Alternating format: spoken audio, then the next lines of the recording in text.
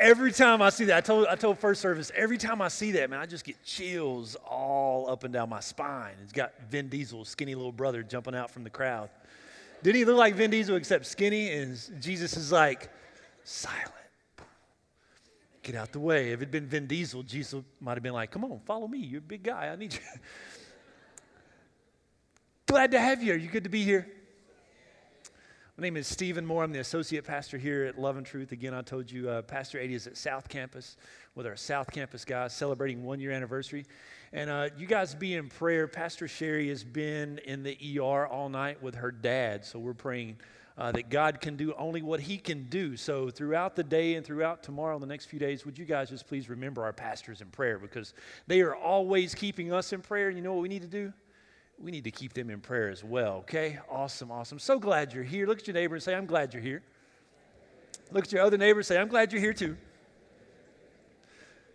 So we've been spending a few weeks in this series called Son of God, where we're answering this question, who do you say I am? And so if you're just joining us, the first week we talked about Jesus being the Son of Man.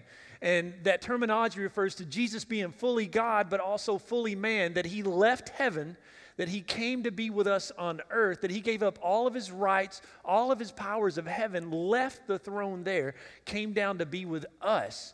And he experienced every single thing that you and I could imagine that we've experienced, every heartache, every heartbreak, every discouragement. The God who spoke the earth in existence had to learn how to speak as a child. The God who healed the men and women who couldn't walk had to learn how to walk. The God who fed thousands upon thousands with a few fish and a few pieces of bread had to learn how to eat. He grew just like you and I, faced every temptation just like you and I, yet he did not sin because he was fully God and fully man. And then the second week we talked about, what did we talk about? The sinner's friend. We talked about the sinner's friend, and we see Jesus calling Matthew the tax collector.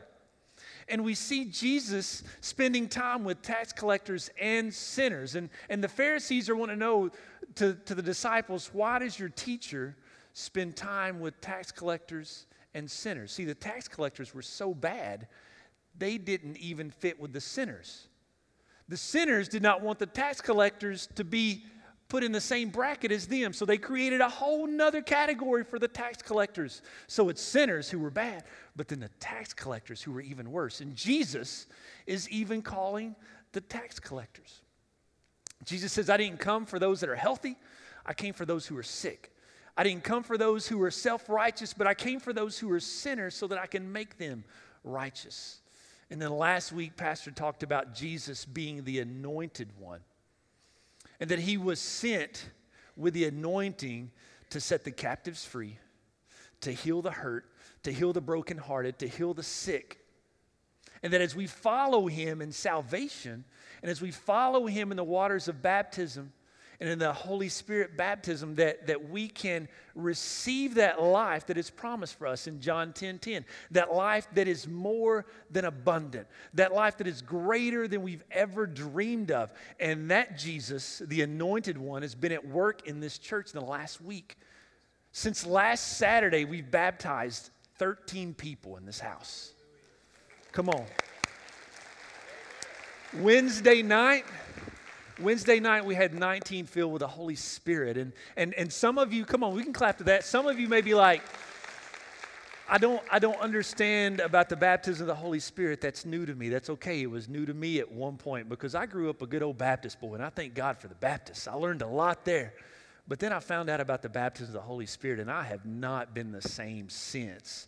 And so if you're a part of this church, let me just encourage you. You're going to hear about the baptism of the Holy Spirit, and it's nothing to be afraid of. It's something to be embraced. It's a gift, just like the gift of salvation. And I can tell you 100%, guys, that I could not be doing what I'm doing now without that gift and the baptism of the Holy Spirit, because by nature, I'm a shy guy. I'm nervous. So it's not but the power of God working in me that I'm able to do that. So Jesus is the anointed one to come and set us free. And so this week we're talking about Jesus, the coming king. That he is the king that the people of Israel had been looking for to set the people free, to set up a new kingdom. He was the king that was fulfilling the prophecies. And the video that we just watched is kind of a stark contrast to how Jesus came into this world. Jesus came into this world kind of unknown, born in a stable, put in a manger. You know what a manger is, right? A manger is simply a feeding trough for animals. So he was laid in a feeding trough, and nobody spectacular, nobody grand showed up at his birth. A few wise men and a few shepherds, and then he was serenaded by some angels. But other than that, there wasn't a whole lot of people coming out to see Jesus. They wouldn't even let him in the hotel. They would not let his mom and dad in the hotel so they could give birth in a nice room, so to speak. Instead, he was born in a barn. And so then we see him in this video, in this clip, and we read in Luke chapter 19 about the triumphant entry into Jerusalem. See, over the course of Jesus' ministry, his ministry kind of picks up momentum. He heals some people. He raises some people from the dead. He feeds 5,000 men plus all of their wives and children with just a few loaves of bread and a few fish. And so he kind of catches people's attention. And they start following him around because he's doing some great things. They jump on the Jesus bandwagon, if you will. They want to be a part of something great, and we're notorious as humans for jumping on bandwagons, right? We just finished up the NCAA tournament, the basketball tournament, and a lot of us were rooting for the underdog. Nobody had heard of them, but then they started winning a few games and catching some popularity, and we become instant fans. Right? That's how sports works. You have these few loyal, devoted fans that come, do or die, they're going to be fans. In the losing season, there's not very many of them. But in the winning season, everybody, like back in the day when the Bulls were rocking it, everybody was a Chicago Bulls fan, right? Before they were rocking it, it was like, it's just the Bulls. It's nobody. All right, I went to Adamsville High School. We're predominantly known for our basketball and baseball, not so much for our football. The football team started at Adamsville in 1951. From 1951 to 1959, Adamsville High School football team won this many games. That is not 11. Put it together, you get 2. Okay, so in 9 years, we won 2 games from 1951 to 1959. In one game, they lost 99-0. They had a total yardage of minus 25 yards. One guy ran the ball 88 yards the wrong way for a touchdown for the other team. Okay, so the whole time I was in high school, they maybe averaged 2 or 3 wins a season. Wasn't a whole lot. There weren't a lot of people going to the football games in Adamsville. You could literally take a handful of gravel and throw it in the stands and not hit anybody. You just hear the gravel just kind of land on the bleachers. Nobody was showing up at the games. In 2006, they got a new coach. That year, they won like 4 or 5 games. And the last 2 years, they've made it to the state championship. So I went to the state championship the first year in Cookeville, which is about 3.5, 4 hours away. The place was packed out. Adamsville literally shut down. I saw some cops over on the sideline drinking some coffee and had some donuts. It's like, who's watching the town? You could have broke into every house. You could have broke into the bank. You could have filled up with gas and not paid for it because everybody was at the football game. At the home games, you had to park about a quarter of a mile from the field and walk and stand and watch. But see, it was no longer Adamsville, it was the Ville. You come to the Ville where you're going to get taken down. We started winning some games, and people jumped on the Red Rage bandwagon. They were supporters. They were huge fans. That's just human nature. You know why? You know why we want to back a winner? Because we want to be a part of something great. We want to be a part of something special, something bigger than ourselves, and that's human nature. I mean, if you look at the music industry, the entertainment industry, the print industry, nobody really cares until things start getting noticed, and then everybody's a fan. And that's really part of the reason we come together here as a church every Sunday and every Wednesday, because we want to be a part of something bigger than ourselves. We want to live for something greater than ourselves. And so we come together and we worship this King that we're talking about today. We're worshiping our God Jesus because he's so much bigger than us. And we want to be a part of something so much bigger. And so what we see here in this clip is people are welcoming their king into Jerusalem. there's been these prophecies about a king that's going to come and set the people free. And when he comes riding in on a donkey, he's specifically fulfilling one of the prophecies which is found in Zechariah chapter 9, verses 9 through 10. You don't have to turn there, just write it down and go back and read it. And this is what the prophet Zechariah says. He says, "Rejoice, O people of Zion. Shout in triumph, O people of Jerusalem. Look, for your king is coming for you. He is righteous and victorious, yet humble. He's riding on a donkey, and I will remove the battle chariots from Israel and the war horses from Jerusalem. I will destroy all the weapons used in battle, and your king will bring peace to all nations.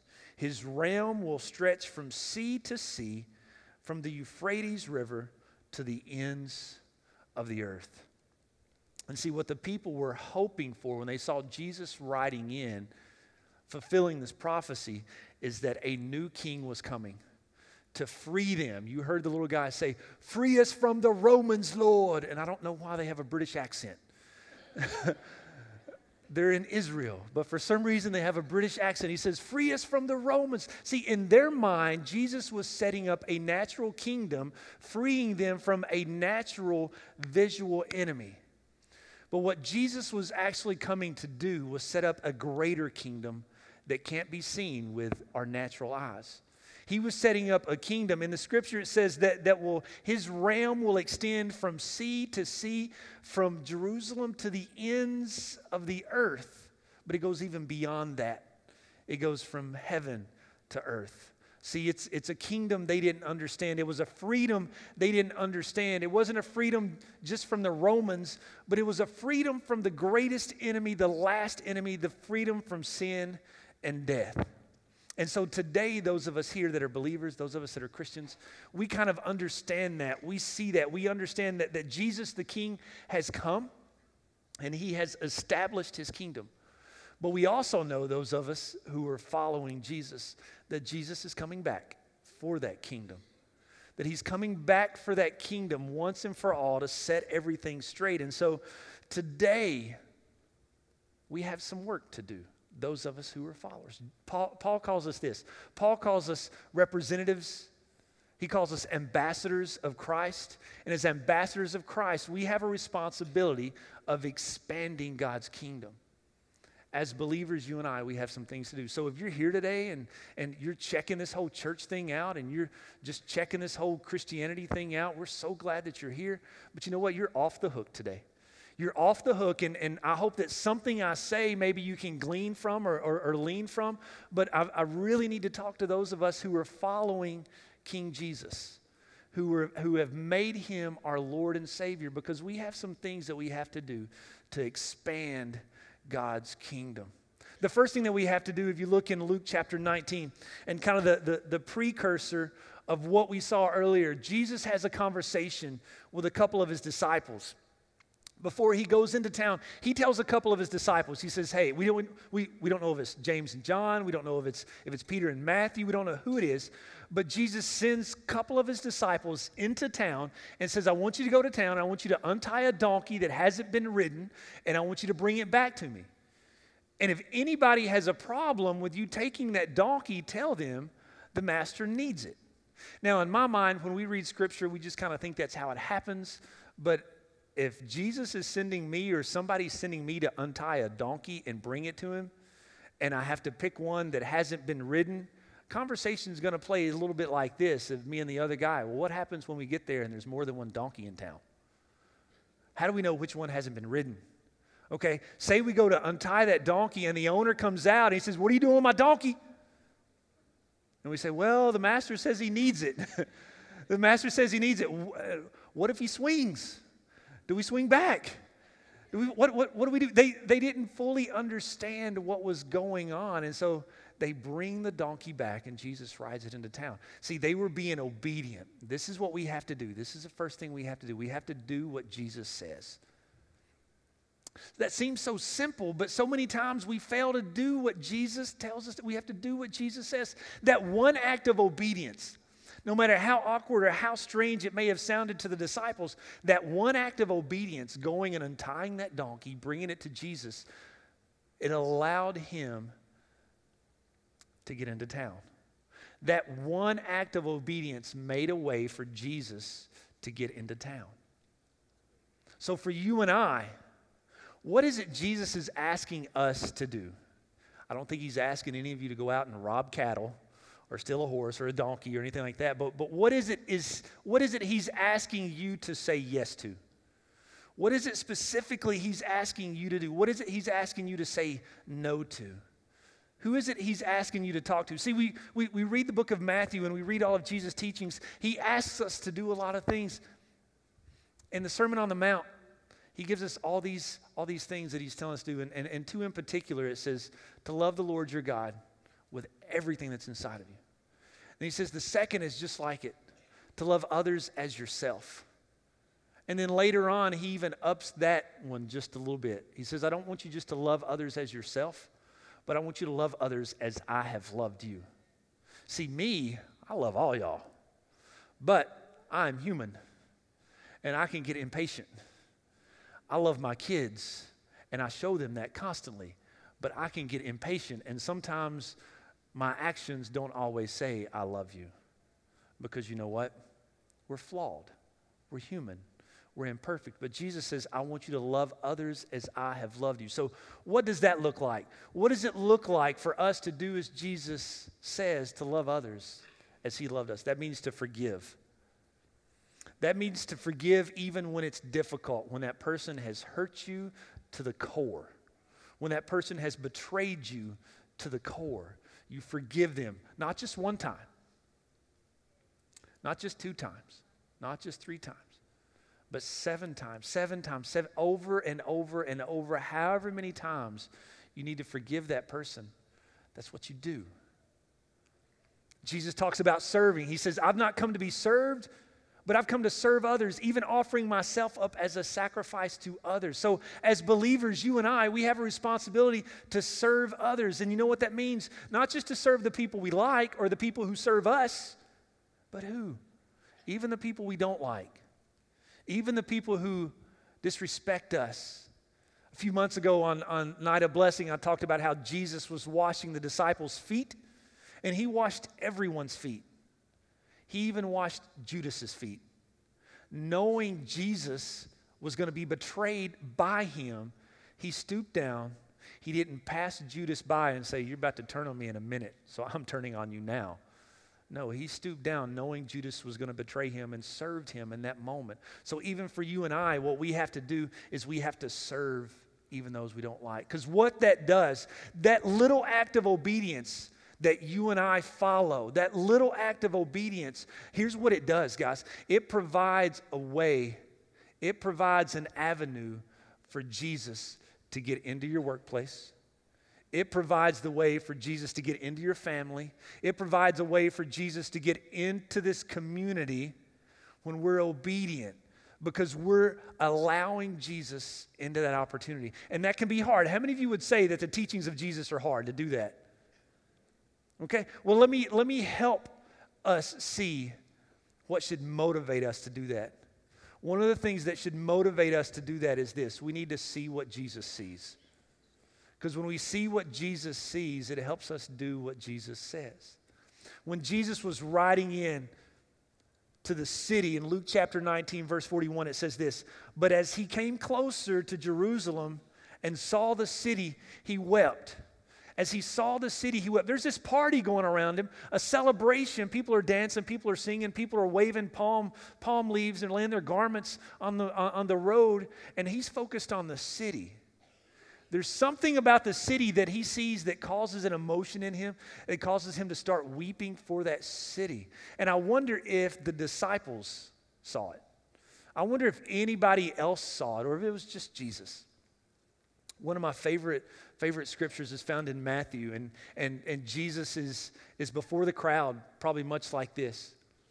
And he pulls away from the crowd and he takes a look at it, and it says that he sees the crowd, and it says that when he sees the crowd that he is filled with compassion because he sees that they're like sheep, lost and confused without a shepherd. See, he looks past the crowd and he sees the faces. Those of you that grew up in the 80s and 90s, there was this cool thing that came out for a season. It was these 3D posters, and it just looked like a bunch of shapes and colors and everything on the front, right? But if you looked at it long enough, this 3D image came forward. You guys know what I'm talking about? Anybody know what I'm talking about? Children of the 80s and 90s know what that is. And so I could never see those things. Anybody else have a problem seeing those? It's just like, it's just a picture to me, man. I don't see, what are you talking about? And so my 5-year-old sister at the time, she was like, Stephen, Bubba, how can you not see it? I see it. I'm 5. How do you not see it? And so we go to the flea market, and I'm a teenager, and this guy's selling these posters, and he's trying to explain to me how to see it. And he says, listen, here's what you have to do. You have to get real close to the picture, and you have to relax your eyes and look into the picture. I'm like, dude, I look at pictures. I don't look into pictures. What are you, like Mary Poppins? You just can't get into a picture. Like, how do you? And so here I am, a teenager, trying to be cool, and I'm standing like this at a flea market at a picture, hoping nobody sees me so I can just make this little magical 3D thing happen, losing cool points. And so he says, what you have to do, you have to relax your eyes and look into the picture and then step back. So I relax my eyes, and I'm looking into the picture, and I start stepping back.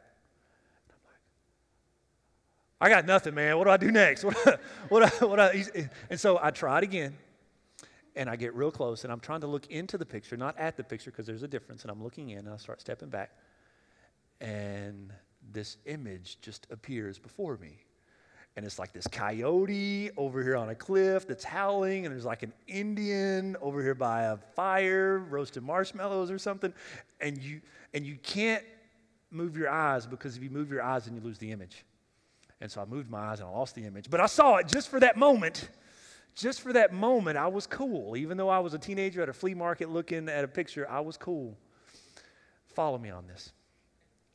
That's what we have to do with people. We just can't look at the outside. We have to get close enough sometime to be able to look into their lives. And that's what Jesus did.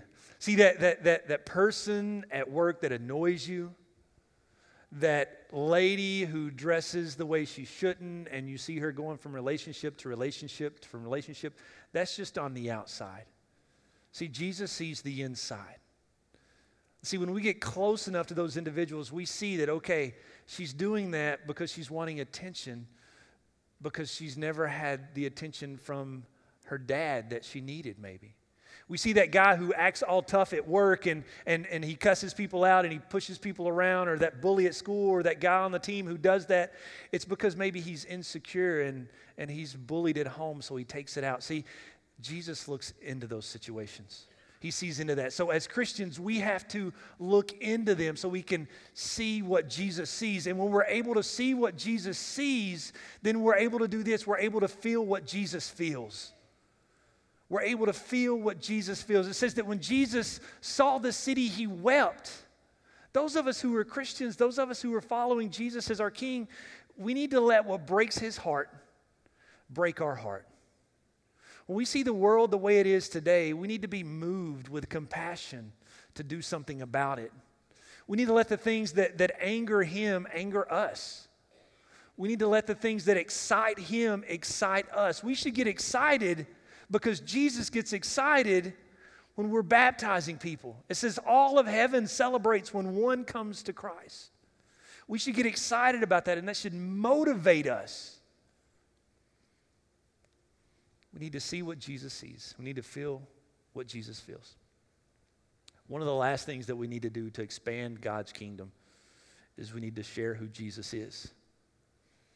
We need to share who Jesus is. And we'll look at John's depiction of this triumphant entry. This triumphant entry is in every single one of the Gospels. It's in Matthew, Mark, Luke, and John. And this is what John says about it in John chapter 12, verse 17. It says, many in the crowd had seen Jesus raise Lazarus from the dead, and they were telling others about it. That was the reason so many went out to meet him. They had heard about the miraculous signs. See, people were talking about Jesus. People were sharing about Jesus. They had seen Jesus raise people from the dead, and they weren't keeping it a secret. You know what the best marketing in the world today is? Not Facebook or Twitter. Word of mouth. Word of mouth. Word of mouth.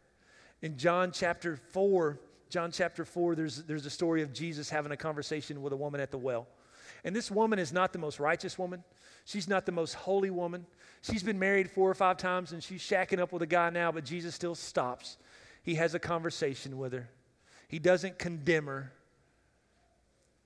but he has a conversation with her. And then the woman, when she gets through the conversation, it says that she goes into the village, and she begins to tell everybody, hey, come see a man who has told everything about me, who knows everything that I've done. And so she's telling people, and then it says they come streaming out of the village. Not just 1 or 2 people, but the whole village comes out. And at first, the people begin to say, hey, lady, listen, we believe because of what you said. But then after they begin hearing Jesus, they beg him to stay, and he stays for 3 days. He stays for 3 days, and they have a revival. And then at the end of the 3 days, they come back to her, and they say, listen, we don't believe just because of what you said. But we believe because we've heard ourselves, and now we truly believe that he is the Savior of the world. See, what those people were doing in both those passages is they were doing this thing the church calls witnessing. And that's one of the responsibilities of a believer, one of the responsibilities of a follower is to witness. Now, out there, witnessing has a very negative connotation.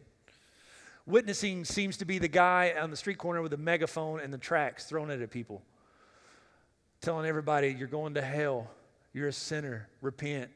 There's a place for that at times. But we look in Scripture, the only people Jesus talked to like that were who?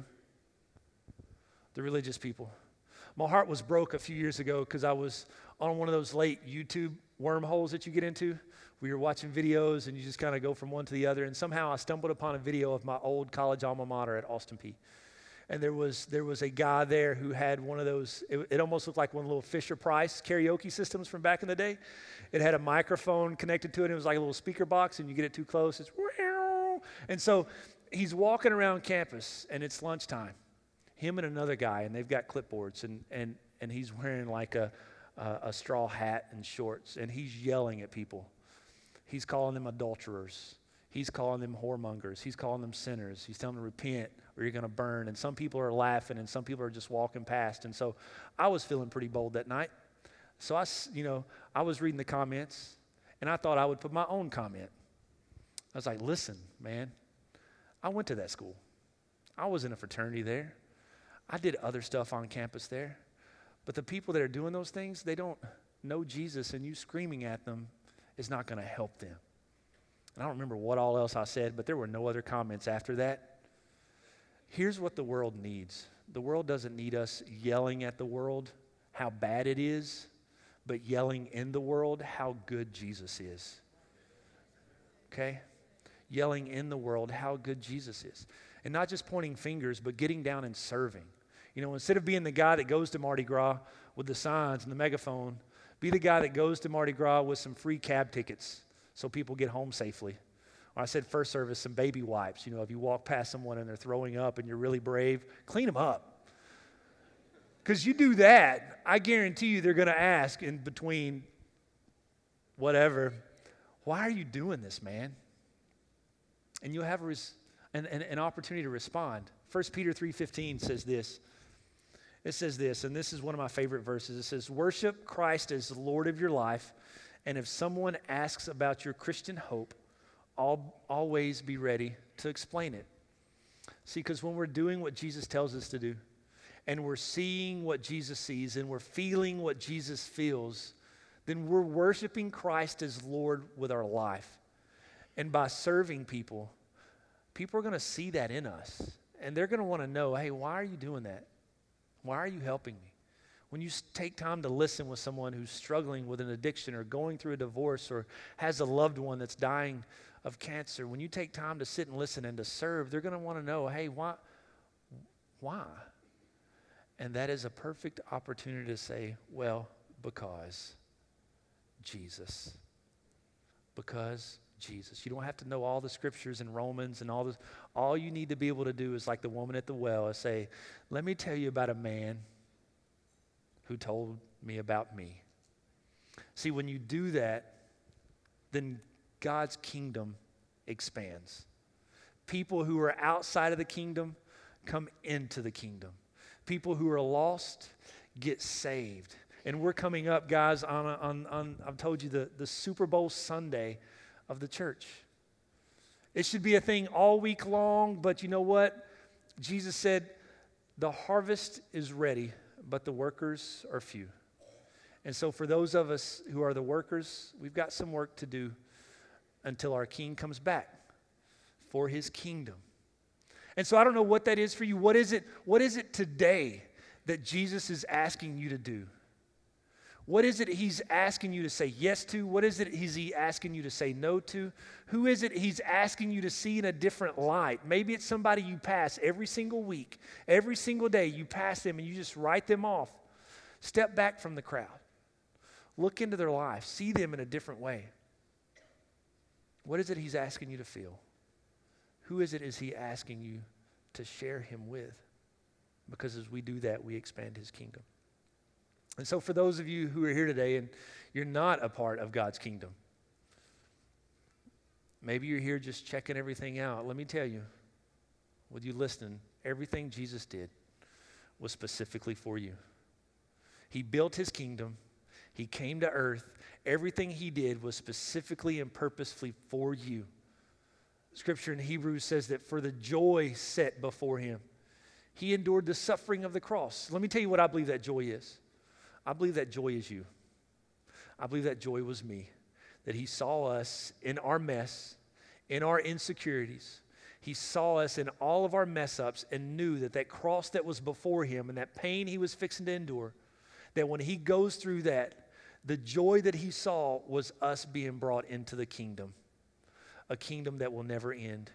A kingdom that has peace. A kingdom that has healing. A kingdom that gives us that John 10:10 life.